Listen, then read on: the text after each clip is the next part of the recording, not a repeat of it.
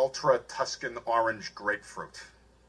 My God, America is imploding. Something's about to implode, that's for sure. Welcome to Fan Zone Debate. We are here for a big one. This is a big one. We got Cody Newberry and Mike Hanley going head to head in a debut match. If they win this, whoever wins this will go on to play later again on a road to a title, but for now they're going to play each other, and we got some people, fun people here to judge with me. Brian, regular judge, always around helping out. Thank you, Brian, for being here. And what do you think about Cody versus Mike? If nothing else, it's going to be a fun match. This is, Cody obviously is a pretty dominant debater, coming back out of retirement, out of his break, whatever I call it. Can't say the retirement.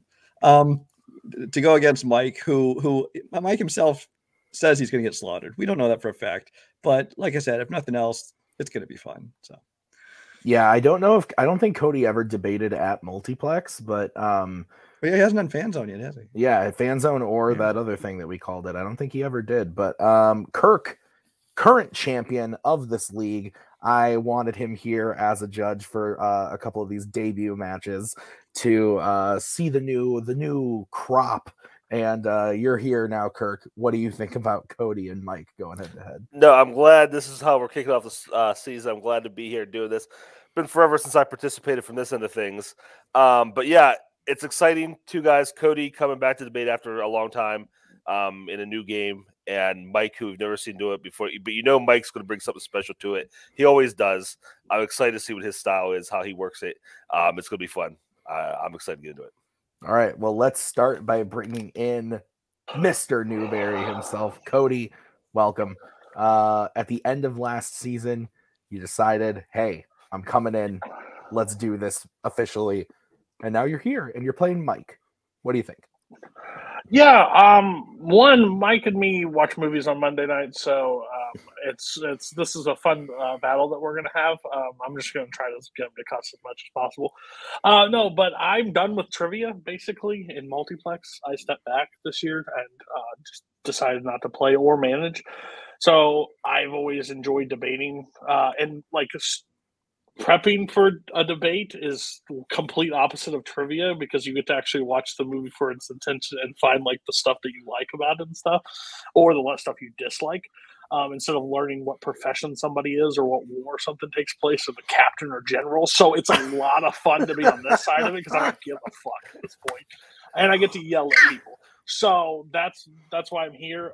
Yeah, I'm excited. Kirk in that last debate showed like how dominant he is, and I was like, you know what? I never got to debate you, which I'm glad because our friendship got to stay intact. But who I would like to yell at is Kirk. So let's make that happen at some point down the line. So I'm going to give my best performance possible out here. I'm going to Florence Pugh it, if some would say. I'm going to give like one of the best actresses working. So it's going to be a lot of fun. Let's see.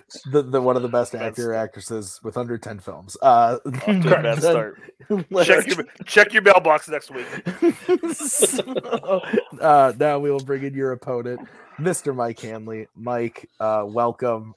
Mike, you reluctantly said, yeah, I'll do it. I'll play Cody. And now you actually look like you're ready to have some fun. Mike, welcome. How are you feeling about this match? I'm just here for the shits and giggles. I'm getting my ass whooped in this. Come on. This is ridiculous right now. What the fuck am I doing in a debate match? I can't even manage Nazario for a fucking windmill. I'm trying to make him lose. I did get him to cheat on his wife, though, so, we get to get a shit. Okay. So, guys, here's how the show is going to work. The players drafted 2 categories apiece. We then came up with 4 questions for those categories, and they're going to debate them here tonight. They will each get a 1-minute opening, followed by a 5-minute freeform debate between the 2 of them, followed by a 1-minute closing for each player. At the end of the question, Kirk, Brian, and I will write on our handy dandy boards who we think should win that question. Best 2 out of 3 wins the point, and the first to 3 points is the winner. If we are tied at 2 after the 4 prep questions, we will go on to a bonus question. So, are there any questions from the competitors? No, let's do this. All right, let's do it.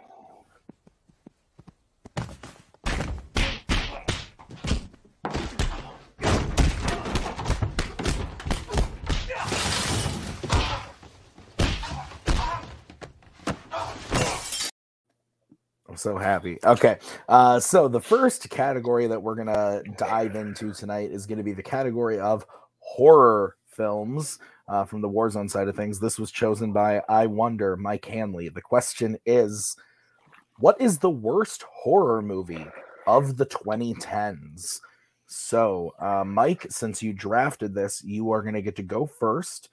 You will have a minute to open your argument. I will come in when you have 10 seconds remaining to give you a little bit of a warning and cut you off at a minute. And whenever you start talking, your time will begin.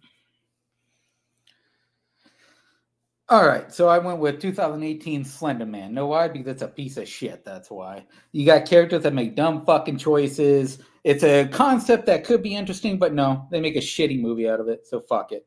Slender Man. All right. Ending about 45 seconds early. We will bring in Cody now for his 1 minute opening when he starts talking. So I went with 2019's The Haunting of Sharon Tate. Now, the reason why I picked this movie, yeah, are there a lot of bad horror movies every year? Yes. And do I see any of them? Probably not. But this movie literally takes a real life scenario and stretches it into 90 minutes, makes it something the movie is, the story behind it is not. Tried to put Hilary Duff as the lead of this character. And it kind of just politicizes something that's actually real in events and makes it into a horror movie, but it's not scary in any way. It's kind of grotesque and gory and nasty, like gross. So overall, the Haunting of Sharon Tate was just like a cheap cash grab to try to draw people into like a true crime area with like some psychological, spiritual things. So yeah, Haunting of Sharon Tate, absolute garbage of a film. All right. So, Sharon Tate, Slender Man. Oh, shit. Mike is fuzzy. Love it. Gentlemen, you have 5 minutes when one of you starts talking. Don't talk over each other or I will come yell at you. Okay, so you said for Haunting of Sharon Tate, it's gory. It's got that's what a fucking horror. That's what you're going to see a horror movie for the kills, for the gore and shit. And they got some gory shit going on in there, especially during like the fucking dream sequence of like fucking death. Slender Man, they don't got jack shit of that. They got 4 dumbass girls walking around the fucking woods, knowing what the fuck's going on. Then they tell her, "Hey, do what you do for the Slender Man. You don't open your fucking eyes." What does she do 5 seconds later? She opens her fucking eyes. They're fucking made to die. Let them fucking die. The movie's stupid. At least Haunting of Sharon Tate has fucking Hilary Duff, who is trying to fucking act her way through it. The other movie has Joey King, who ain't doing jack shit. And the rest of them, who gives a shit? They ain't doing anything for the movie. Are you mean to tell me a teenage horror movie that has cheap, scary imagery didn't work for you in a way that made it actual scary or horror? I'm shocked. They come out like 6 times a year, and Slender Man was popular for a video game, and it maybe didn't scare you, but it probably scared the PG-13 crowd they went for. The Haunting of Sharon Tate scared nobody.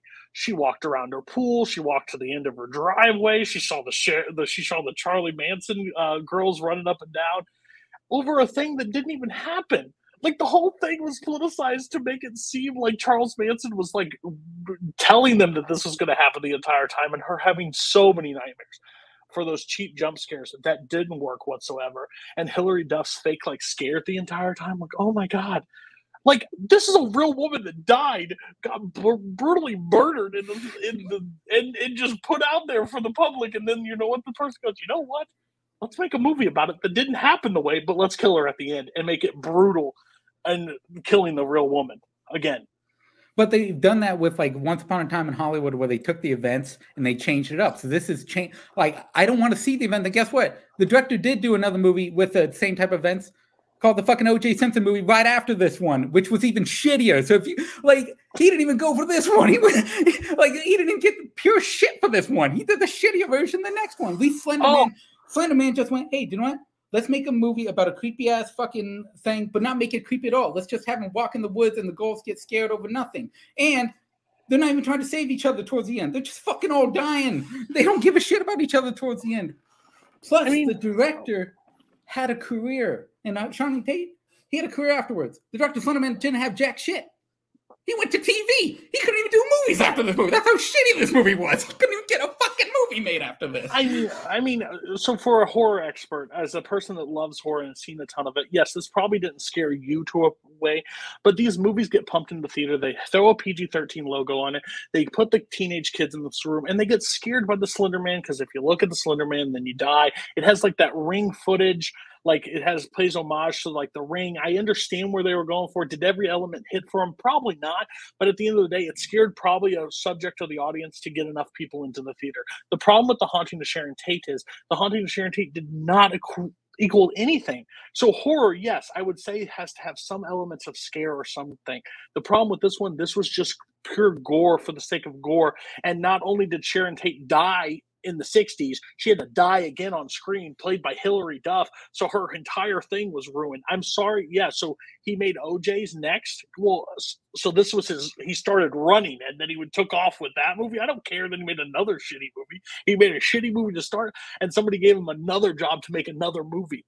I don't care your guy went to TV. He probably has a better career in TV than he did in the movies. It has nothing to do with your movie. Your movie is the same thing as a Truth or Dare or anything like that. It didn't hit, but it hit for the demographic that needed to, maybe not for Mike Hanley. See, with this movie, they didn't actually kill Sharon Tate in this movie. In the dream sequence, they did, but at the end, she's surviving with the rest of them. They actually take out those fucking guys at the end of Sharon Tate movie, and then she goes to the black and white, where she talks about, I look at things through rose colored glasses. So it gives a semi-happy ending for the Sharon Tate of this universe, just like they did with Once Upon a Time in Hollywood. Slender Man, they don't give anybody thing. And for the horror elements, gore and fucking damage, that is horror all the way. Fucking stabbing the shit out of people, stomping the hell out of them. They stomp the hell out of Tex. They kick the shit out of him. They bust him in the face 100 times and stab the shit. In the fucking dream sequence, they are brutalizing that entire Sharon Tate and her group of friends, and they do it in a brutal fashion, which is horror in itself. That's what you want to see in that type of movie. Slender Man,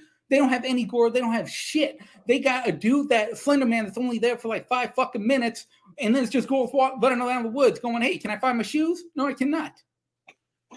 There's still graphic imagery that brings up the scare factor of that. And yes, sure, they kill the people in the dream sequence. At the end of the day, they're exploiting a real life event. It didn't work. Time.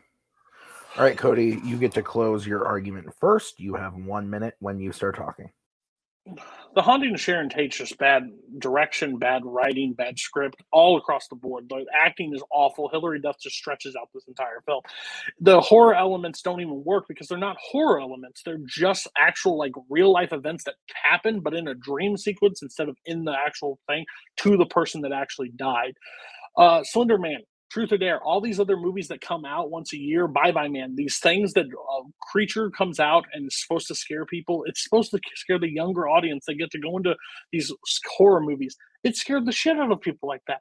It just didn't scare Mike Hanley because this fucker probably, watched people die at 3 years old in the back of a movie parking lot. I don't know, but I'm telling you right now, it worked for the demographic it worked for. It's just there's different elements to it that just doesn't work for Mike, and that's why it's the worst of the bunch. Something about shoes. That's all I know. All right. Ending about 5 seconds early, we will move over to Mike for his closing when he starts talking.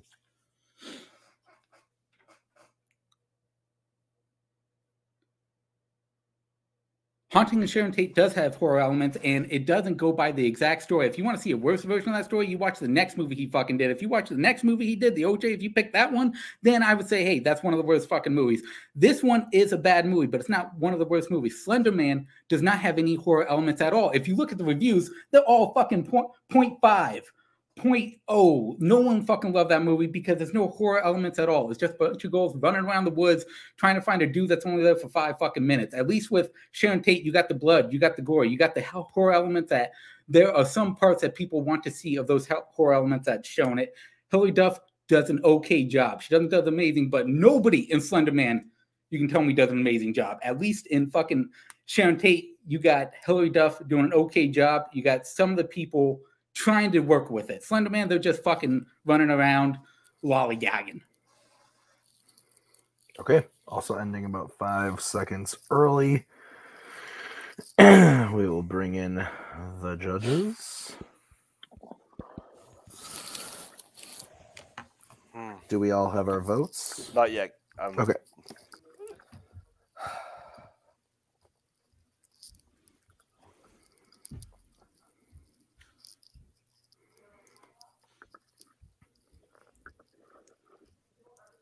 Okay, I'm ready. Okay. I'm going to start.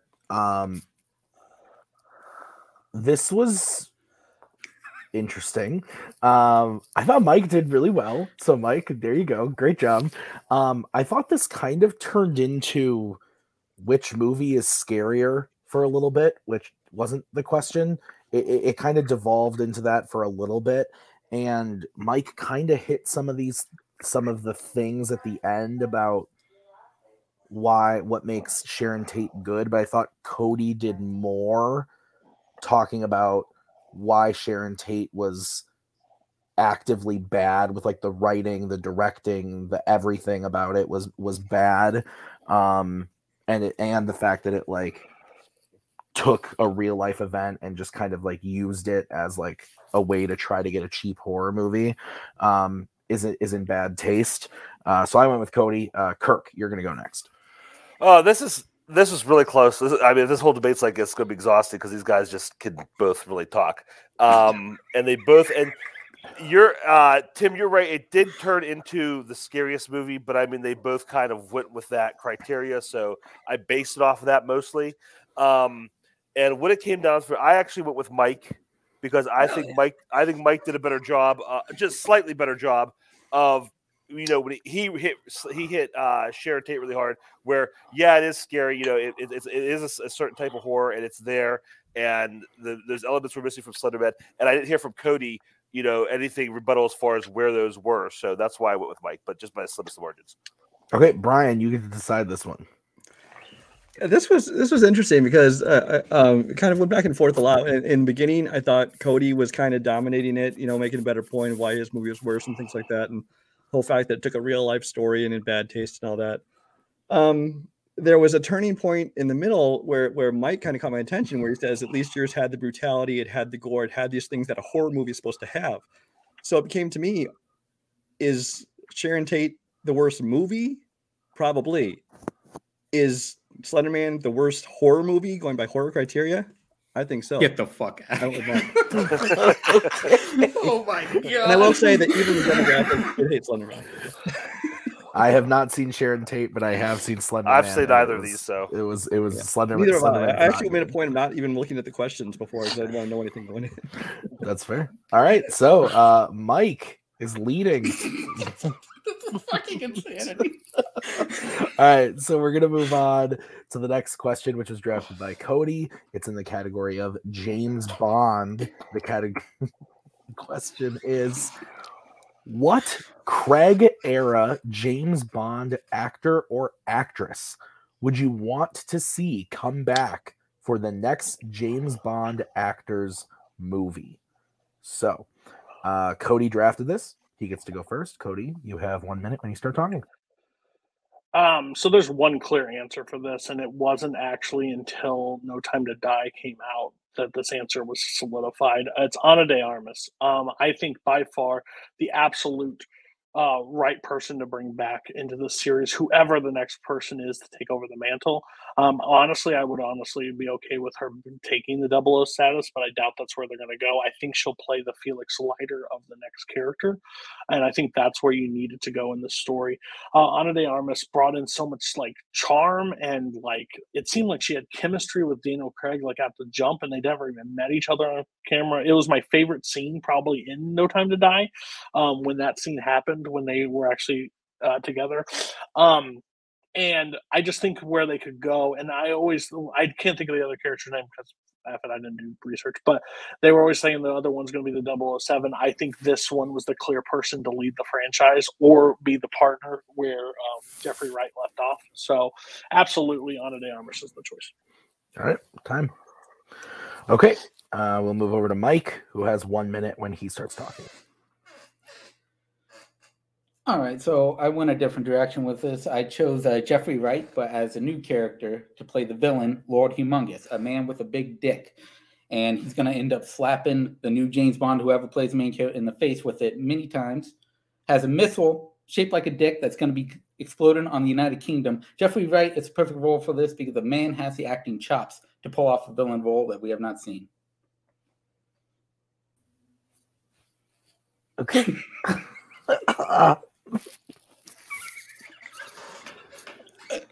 I guess we've devolved into Jote. Guys, you have 5-minute freeform when one of you starts talking. Okay, I'm gonna take your argument as 100% serious. No, not happening, not ever gonna happen. The problem with your pick is Jeffrey Wright died in the last movie. No spoiler to everybody, but It's a new character, I said. I get that. I get that. I will take that. Jeffrey Wright's character died in the last one. So to bring him back and show him up as a different character, and especially a big swinging dick guy in this movie, just doesn't make a whole lot of sense for me. I think a lot of the audience will be really confused by it. I just don't know how James Bond went from where it went to this villain to be able to be taken out of. I don't know how you show the scene of him hitting him in the face with it. Ana de Armas brings the charm. I think she could be the Felix Leiter, like I said, character throughout the series, help Bond in those little missions, shows up when she has to, but doesn't have to be the main focus of the film. Even if they made her the main focus, I honestly wouldn't hate it. I think she's got so much acting chops. I think she's on the trajectory to be one of those great actresses working. So I'm all on board. Anything she does in the next Bond movie, I think she needs to be in it. So I think with her, you have an everyday character that you've seen throughout the James Bond franchise. What you need is a new approach. So you need to take the Austin Powers version, you need to meld it with James Bond. You need a new approach to James Bond. So you bring in Lord Humongous, a man that's going to use a dick to use his power. He's going to slap the shit out of James Bond with it in many fights. And like, and Mamas, brilliant actress. Won't take anything of that, but you can do better with that. There's many other female actresses you can bring in there and do better. But with Jeffrey Wright, you have not had a villain that has a big dick like he does. They'll slap the shit out of James Bond. Okay, so here's the thing. You're saying that there's this character that's been in the same character that's been there a lot. That's not true. Ana de Armas taking control of the Felix Leiter role has not been done in Bond. The closest one is Moneypenny from the Craig series, but even then, she still goes to like a desk role. She doesn't really be that character, that heroine that you could kind of move the story along and help through it, and like help a new 00 through his first mission, or a girl who's doing it. And I think that's the start. She showed her stunts ability, her able to use a gun and help Bond out of a sticky situation where they didn't have it. I think you pair her with any Bond moving forward. I think that's a chemistry that has what Craig and Wright had throughout the whole Craig series has moving forward after that. I understand that you would love to Austin Powers make it, but if you want to, just wait for Austin Powers 4. You can do the big swinging dick. I don't even know who you bring in.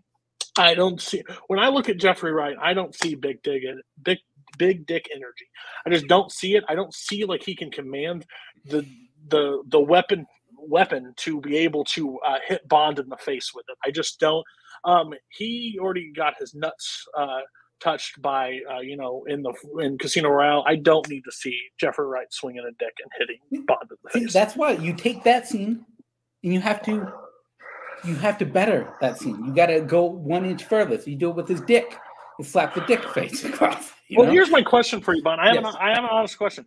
What if the next movie they choose to make the 00 a female? I think that's very inconsiderate to do that in front of a film. I think that's not the right direction that you need to have, and I think you'll have outroar and people not showing up to James Bond, and I don't want that to happen. Or Jane Bond, whatever one they go with. The outroar is going to happen regardless if they have a female James Bond in there. So at least with that outroar, you bring in a new element to help that approach. All right.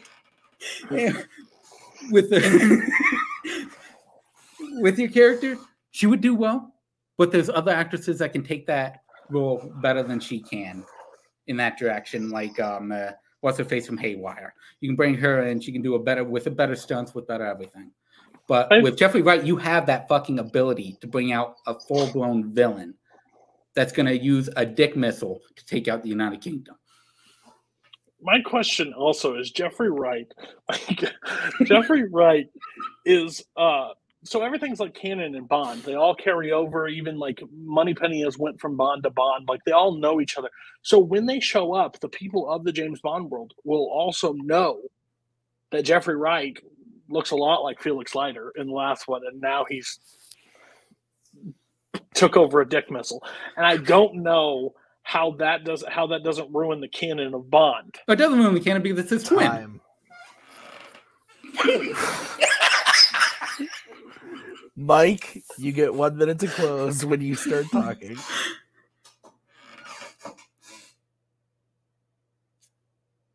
So the reason that they will be able to recognize him, but it won't be the same person is because it's his twin. He's going to be using his dick to take out James Bond or Jane Bond, whatever way you want to go about it.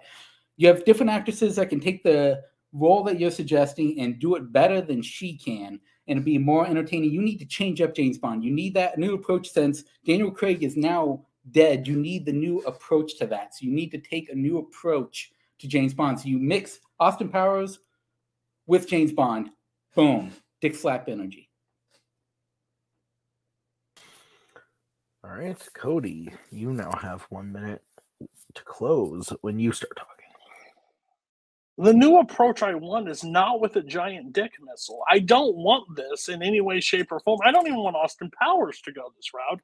What I want is Ana de Armas to take over a role inside James Bond that she had no time to die, that she got 10 minutes of screen time, that she stole the scene, and I want her put in there at some point.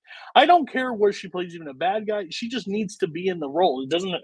Apparently, characters don't matter. So she can be anything inside the James Bond world. I think she works out perfectly. And I think she'll be the perfect pair to go with the next set of Bond, whoever it is, or whatever team it is, or whatever direction it is. She just needs to be in there. Jeffrey Wright had his time to be in the film. He did fine when he had it. Ups and downs. He died perfectly. He went off the scene, and his twin brother can keep his dick somewhere else, but not in James Bond. Okay. All right.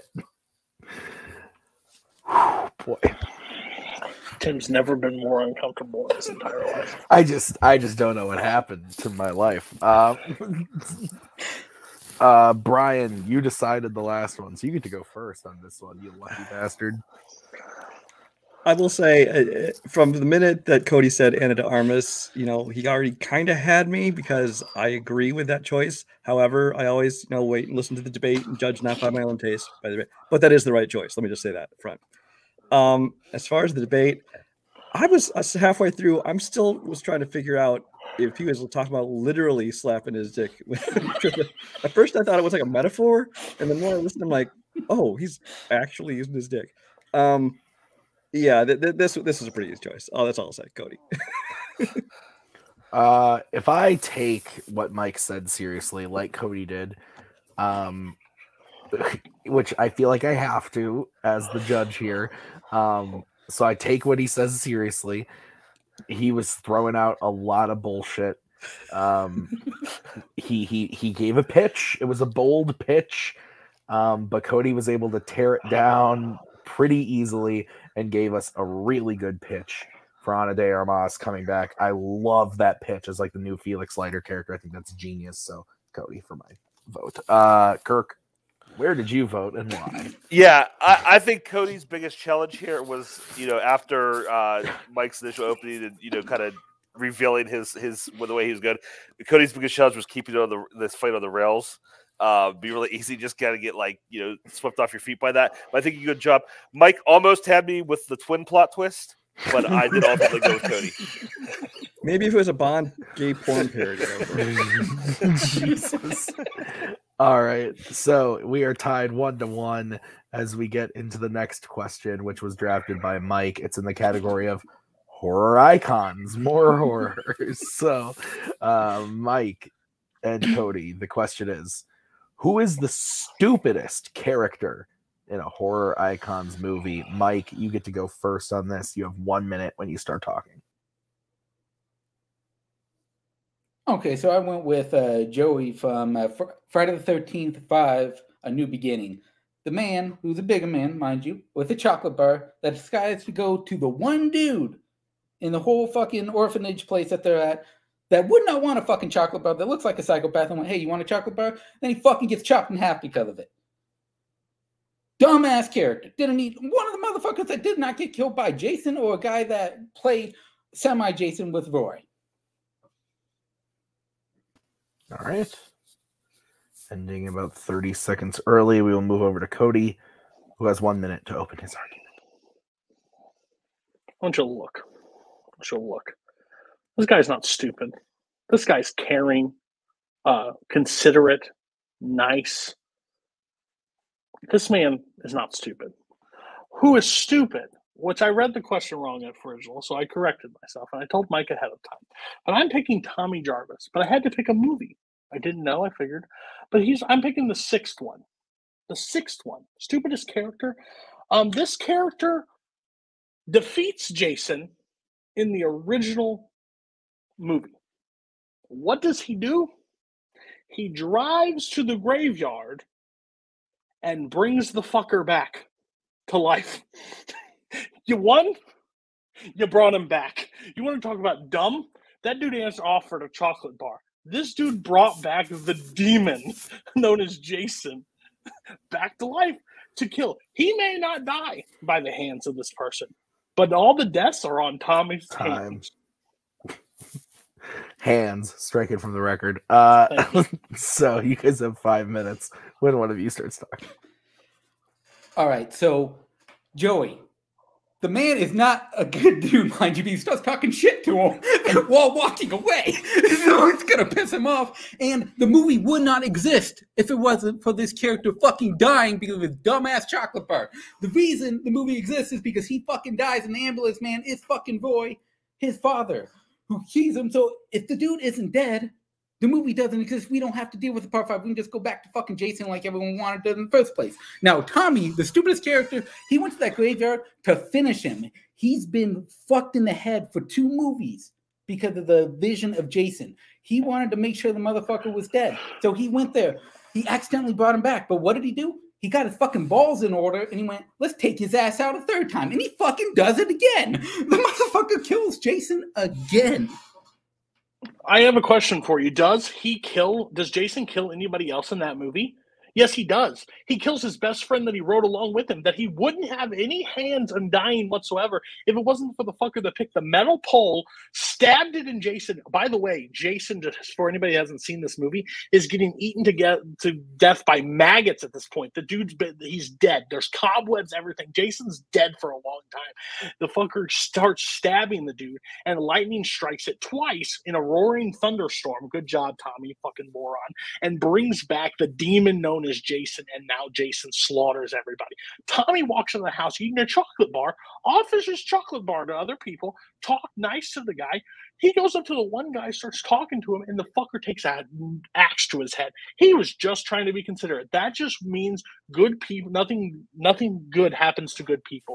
He was just trying to be nice and considerate, and he gets killed for his actions. Not stupid. Who didn't know the crazy son of a bitch was going to do? Because he was chopping wood. He wasn't chopping human beings. He was chopping wood and turns his axe on him. Fucking asshole. Not stupid. Nice.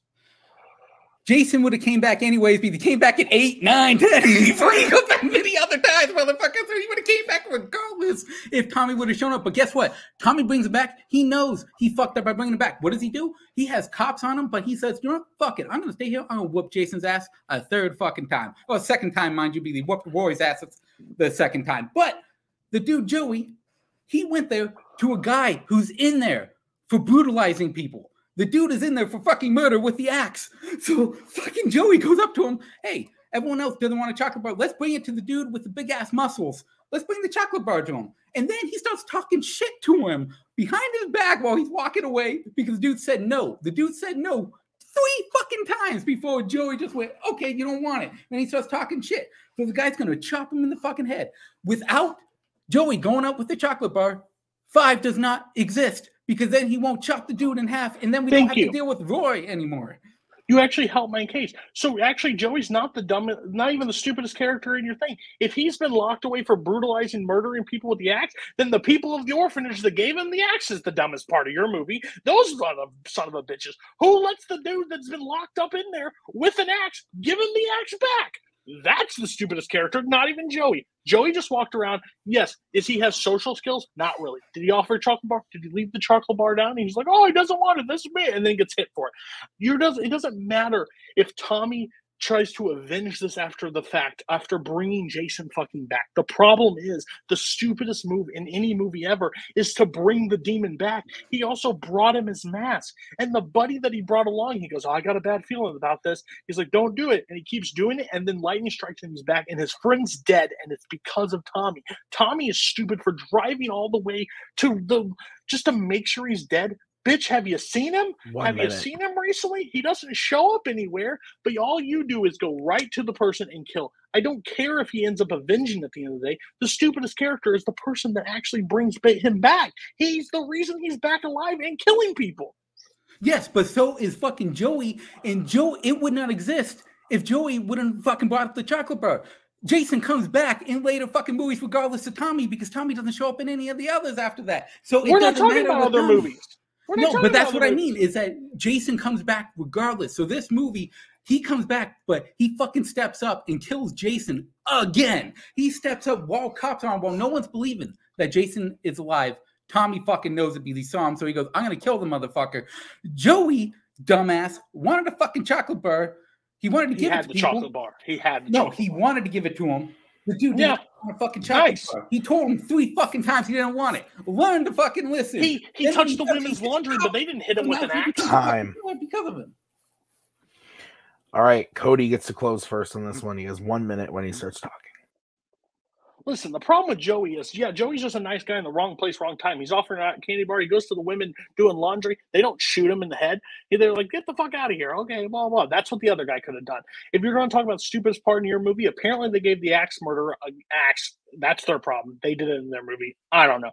My thing is, Tommy kills the guy in the original movie. It's like hitting a walk-off home run, and what does the fucker do? Go in the stand, grab the ball, and throw it back in the field of play.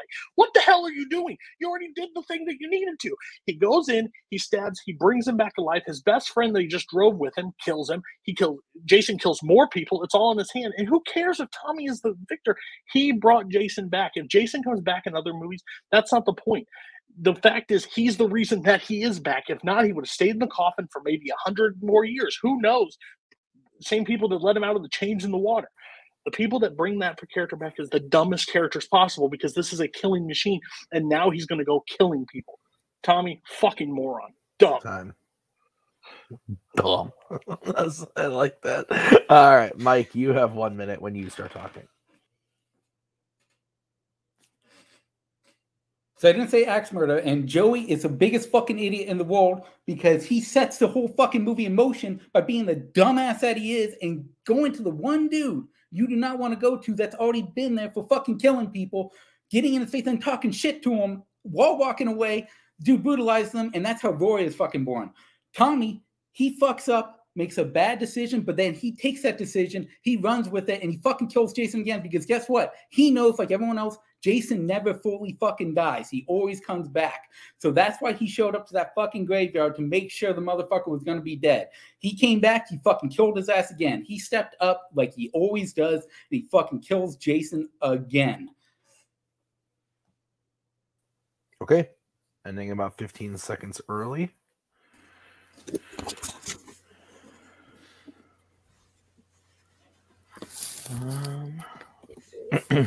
Okay.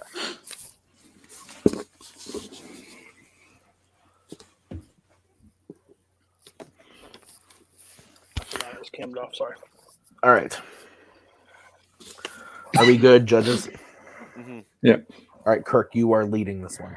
Okay. I've seen neither of these movies, so I have to take everything based on what you guys said.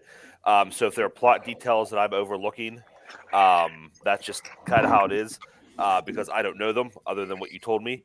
And based on the arguments, I think came down to, it was kind of similar where both characters were responsible for the events of their movies. Cody was saying he was dumb for bringing them back. And Mike made the argument, well, he would have been back anyway, he would have came back. And I think Cody did a good enough job of shooting that down. Mike came back with, well, he finished the job. If Mike would have come back and said he finished the job and given me points of how he was not a dumb character doing that, I probably would have went with Mike. But because I didn't hear that, I ended up going with Cody. Okay. Brian, where are you voting?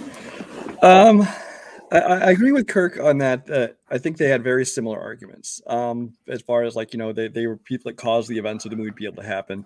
I also think that both debaters were better at arguing against the other person's choice than they were for their own. I think both of them I thought did that very well. But I guess the deciding point for me, I think was Cody. I think when he pulled out the fact that Joey wasn't even the dumbest person in that movie because the stupid person was the one who gave the axe murderer an axe, I had to give him that.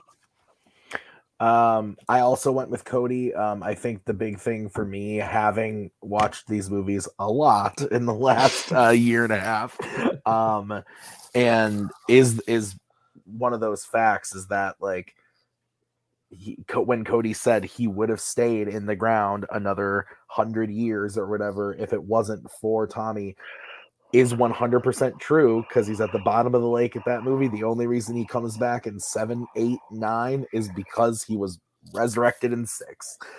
So that point was really big for me. Also, the beginning of Jason Lives, as stupid as Tommy is, slaps. They spoof Bond in it, and it's great. But the point goes to Cody. Cody is now winning 2-1. As we go to the final question of the prep round. Mike needs to hit this to send it to sudden death. If Cody hits this, he will be the winner. So the question was drafted by Cody. It's in the category of actors and actresses, specifically Denzel Washington. The question is, which Denzel Washington movie should Denzel have been nominated for but wasn't? Again, we were talking about the Oscars, nominated for the Oscars. So, Cody, you are going to get to go first on this one. You have 1 minute when you start talking.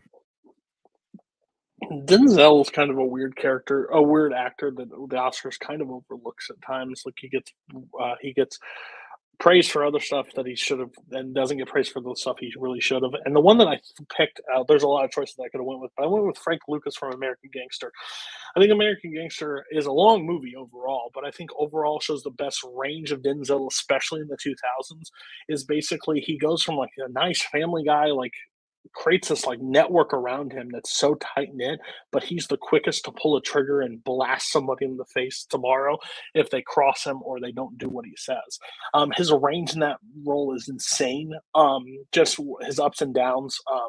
I just love it's always got the my man quote from it, but like when he's like the nice guy, like looking great, but then all of a sudden the next scene he's pulling a gun and taking somebody out. He just goes up and down, and his ruthless Denzel is the best Denzel. When Denzel is able to be that mean character, he's better than any other. Time. All right. We will move over to Mike, who has 1 minute to open his argument when he starts talking. All right, so I went with Book of Eli as Eli, a blind man that no one knows is blind up until the end of the film. You want to talk about brutality? This motherfucker, as a blind guy, is chopping people in half and fucking nailing all of his shots. I think his acting is fucking extraordinary in this fucking movie. The way he's able to overtake Gary Oldman in those scenes together is fucking incredible. I think that his range with Mila Kunis, the scenes with Mila Kunis are great. And the way he presents himself as a guy that's not able to, the whole movie, you don't know why he's wearing the sunglasses the whole time. He's able to take being blind to an advantage throughout this movie. And he does it in an extraordinary way. And that ending is so fucking incredible with him passing away the way he does, all because he wants to get the Bible, the greatest book, in the hands of someone that can get out to the world. All right. American Gangster, Book of Eli. You guys have 5 minutes when one of you starts talking. I love Book of Eli. Book of Eli ranks in those same categories of like Out of Time, Man on Fire, Equalizer, Equalizer 2. Good movies, good action type movies, but overall the range is still the same with Denzel. I've said this on record. If anybody can ever point out a movie that he's been bad in, I'll Venmo you some money, because I don't think he's a bad in any movie he ever does. Does he do bad movies? Absolutely. I just don't think he does anything extra into that movie to make him any better in that movie than one, the nominees that year, two, that he's able to take this character beyond the point of where he is. It's a by the book action movie. that he does pretty well. And yes, he's wearing sunglasses. Does it turn out he's blind? Wow, you're doing all that blind. Well, Denzel can see he's not actually blind. So at the end of the day, the role is still the role. And him being Frank Lucas in American Gangster with Ridley Scott directing him and showing that versatile of being like the family man, the guy that protects his own, that won't let anybody through, but then the quickest trigger to take out his own family members that cross him while Russell Crowe is on him is like top-notch Denzel acting in the 2000s. Denzel Washington is good in American Gangster, but the concept of the rise and fall of a gangster like he does has been done before, so it's nothing new. And Denzel, he does good in it, but everyone else does the same amount as he does in it. Book of Eli, Denzel is the true fucking standout of that. Especially out of Gary Oldman, who's a fucking amazing actor. In a lot of the roles he takes, he plays a cookie cutter role that Denzel overtakes in this movie time and time again. He's a standout performer in Book of Eli. He's able to make you believe that he's hitting all these shots, that he's chopping people in half, while you believe in he's seeing. Then you find out he's fucking blind the whole time. He's been acting. Every movement you see him make is him as a blind man. That's how he is playing it, and he plays it so well. American Gangster is good, but there are better versions that have been played other than Frank Lucas. Yeah, I understand the rise and the fall of a gangster has been done, so like that doesn't discredit Denzel's performance in it and doesn't make it Oscar worthy. The same viewpoint is there's been millions of biopics and millions of people have been nominated for an Oscar for playing a real person. Doesn't mean it discredits it anymore. The fact that he was able to carry this and also carry the weight of every other movie that's been done by a gangster about a gangster and able to carry it and still have the same rise above the traditional gangster movies, that shows something that he's not able to do. And you're saying like he's with in his group of with like Russell Crowe and people that he doesn't outshine in that movie. That's absolutely insane to say. He is the star of that movie. He rises above everybody else. Russell Crowe plays off of him, which makes him even better. Your movie, yes, of course you're the standalone. What, you're going to nominate Goon number 4 in the movie to be like the best supporting actor? Gary Oldman's the only standout else in that movie besides Denzel. It's a movie that he carries by himself, just like Equalizer. Is it a good performance? Sure. Is it Oscar worthy? Absolutely not. It doesn't carry anything extra to make that movie insane above what it does. You don't think he's pulling those shots. Most of the time, you probably think it's a stunt man. The man's 60. He ain't doing that shit. Josh, God damn it. Josh Brolin and fucking Russell Crowe definitely hold their own with Denzel. Denzel is not the standout performer in American Gangster. They are all, it's a community fucking piece movie. They all pull their weight in that movie the same. He is not the standout performer. He has done better roles like Book of Eli, like fucking Training Day playing a villain. You want to see a villain role of Denzel that he stands out? That's fucking Training Day all the way. He does not match anywhere near that with American Gangster. Book of Eli, he fucking is able to take a role that most people would not be able to take, a standalone role that he has to hold the movie by himself, and he's able to pull it off against hierarchy actors like Gary Oldman, Mila Kunis, fucking what's his face? Michael Gambon. Sorry, Michael Gambon. Fucking fucking Dumbledore. God damn it. my thing is Denzel Washington in that year of 2007 could have been nominated. Fucking Johnny Depp and Sweeney Todd was nominated over the man. He deserved the role. He deserved the part. And I'm telling, and you're saying Training Day. It's a perfect example. Thank you for bringing up Training Day. The last time the man won Best Leading Actor, he deserved the role for it because he was able to go back to that same ruthless side, but actually show more heart than Alfonso ever shows in that movie. Ever. Alonzo, he doesn't show any kind of remorse or anything throughout that movie. This one, he actually shows that heart. So that duality of the character of I will cut you dead in the middle of the street and I will also have your back till the end. Insane. All right. Mike, you get to close this one first. You have 1 minute when you start talking.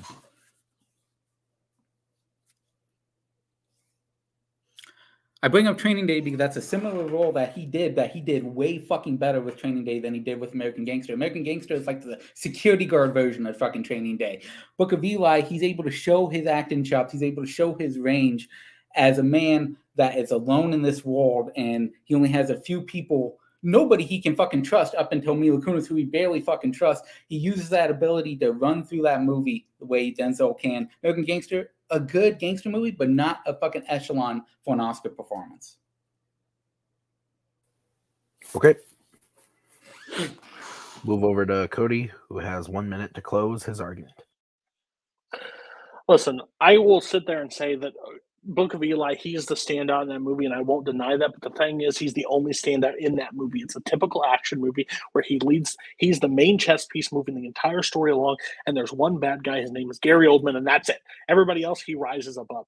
The thing is, Denzel Washington able to start as the entry level into this family and take over the family, combat against Russell Crowe in a Ridley Scott film, and take that character beyond where it was supposed to go. It could have been a typical cut like Gangster Squad, missed the mark, everything. Security guard film, that's insane. This movie has so many layers to it, and his role is so powerful. Johnny Depp got the Oscar nomination over this man. He deserved it. His scene where he's like the loudest one in the room is the weakest one in the room is one of my favorite scenes ever. He's able to deliver that with such a clear cut when somebody's so boisterous and so loud. He's able to bring it down and tell you exactly what that character is supposed to be. Great performance. Time. Okay.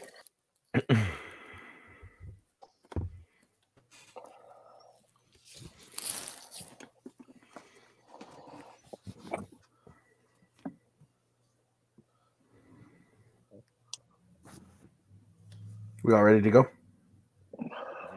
Okay. Thought this was good. This was interesting. Would not have picked either of these movies actually myself, but I think both are interesting choices. So I went with Cody.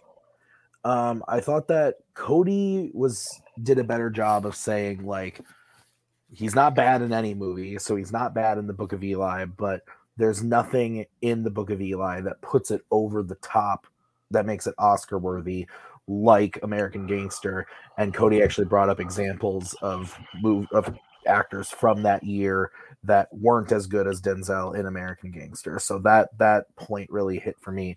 So I give it to Cody. Kirk, you're going next. I second Cody. Like what you said, Tim, is that Denzel really does no wrong. So it's hard to say that a Denzel performance is bad. And I don't think either of you tried to argue that necessarily, just why it was lesser. I heard way too much about the ancillary stuff in the movie and not the performance, not the, and I think, you both towards the end started talking more specifically about the performance. But what sealed it for me was one person actually brought up the Oscars, brought up the idea of nominations, and that is what sealed the deal for me. So I also went with Cody. Okay, Brian, your vote doesn't count, but where would you have gone? I also voted Cody. I think what got it for me, I think Cody made a good point with Denzel in a cast that was already full of all these great performances. He kind of stood out, but especially when he talked about how in his movie he had his character. He was able to portray this great arc from just starting out and rising to power and all that kind of thing, and it was a little more than whereas in the other film it was kind of a straight performance. Yep. All right. So that means your winner is Cody Newberry. Moving on to the next match. So we're going to start by talking to Mike. Mike, great job. You came in saying you were going to get your ass kicked, and that didn't happen, Mike. You got a point, and you did really well in almost all the fights that didn't involve penises. So honestly, great job. I'd love to have you back on the show because I think you did really well. How are you feeling about the match? Yeah, I came into knowing this was a losing fucking battle. I knew Cody's one of the best debaters in this community. I was going to get my ass handed to me, but I love Cody to death. I wanted to fucking face him just to have a good laugh.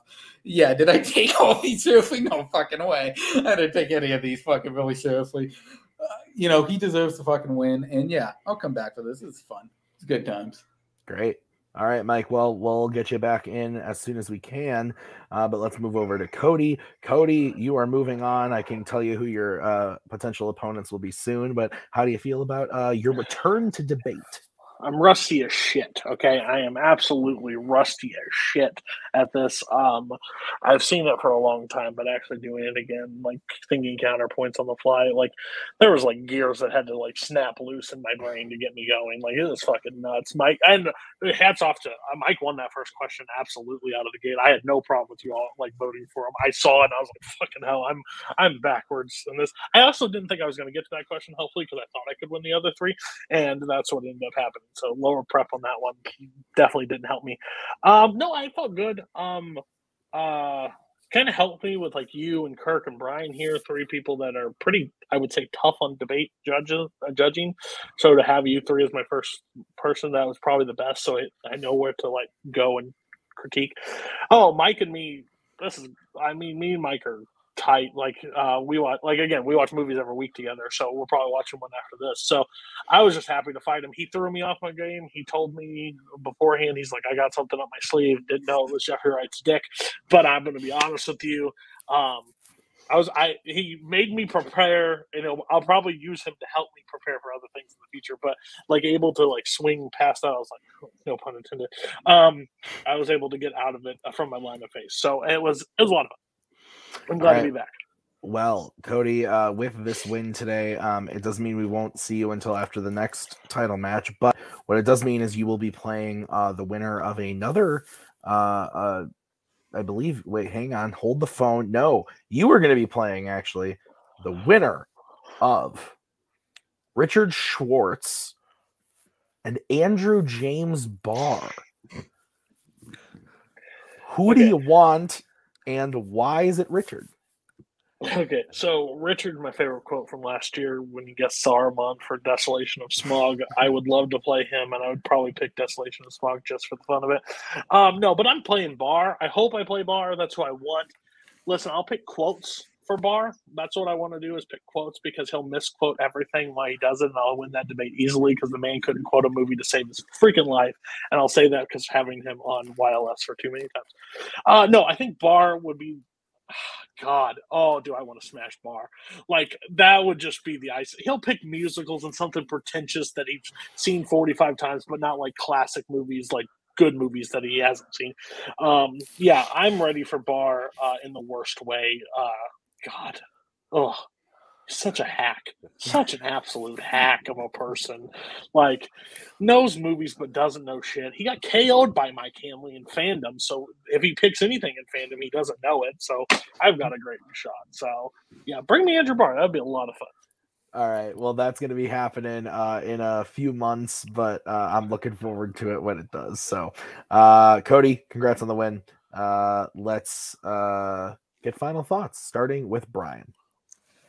Yeah, I mean, I think it's an interesting first match for Cody coming back because, like he said, he's a little rusty, and for him to come back against Mike, he said himself that Mike was going to throw him off his game, and he absolutely did. I mean, part of that with the big swinging dick and all that kind of thing, but also just with Mike's debate style and personality, is he's real laid back, he's real friendly, he's real jovial, and Cody's strength in his debates is when he gets angry and exasperated and all up in arms and yelling at people. And he can't really do that with Mike. So I can understand how it kind of threw him off there. So it'll be interesting to see in his next debate how Cody, what approach Cody takes. Yeah. And Kirk, final thoughts from you. Yeah, Mike got a tough draw for his, for a rookie debut. With Cody, rusty or not, is still, one of the all-time best at this. So he gave it a great shot, and I want to see Mike come back because I think if he, hones his skill, I think he got his feet wet here, and if he understands what's going on and how to just tweak things a little bit here and there, he can be dangerous. I think he has, like Brian said, a real unique style that could throw people off. So it's going to be fun seeing what he does in the future. Yeah, absolutely. So that's going to do it for us today at Fan Zone. Thank you to Mike. Thank you to Cody. And thank you to Kirk and Brian. We've got a lot of stuff coming up. In 2 weeks, Caleb Coho is taking on Cameron Holtzman. And then after that, another debut match. Robert Kastner and Jack Pinchuk are going up against each other. So, and then pretty soon, we're going to get to see Kirk back in the ring against someone in some of those people I just said. So yeah, fun. All right. So guys, thank you so much for watching. We'll see you real soon with the next match. Until then, have a good one.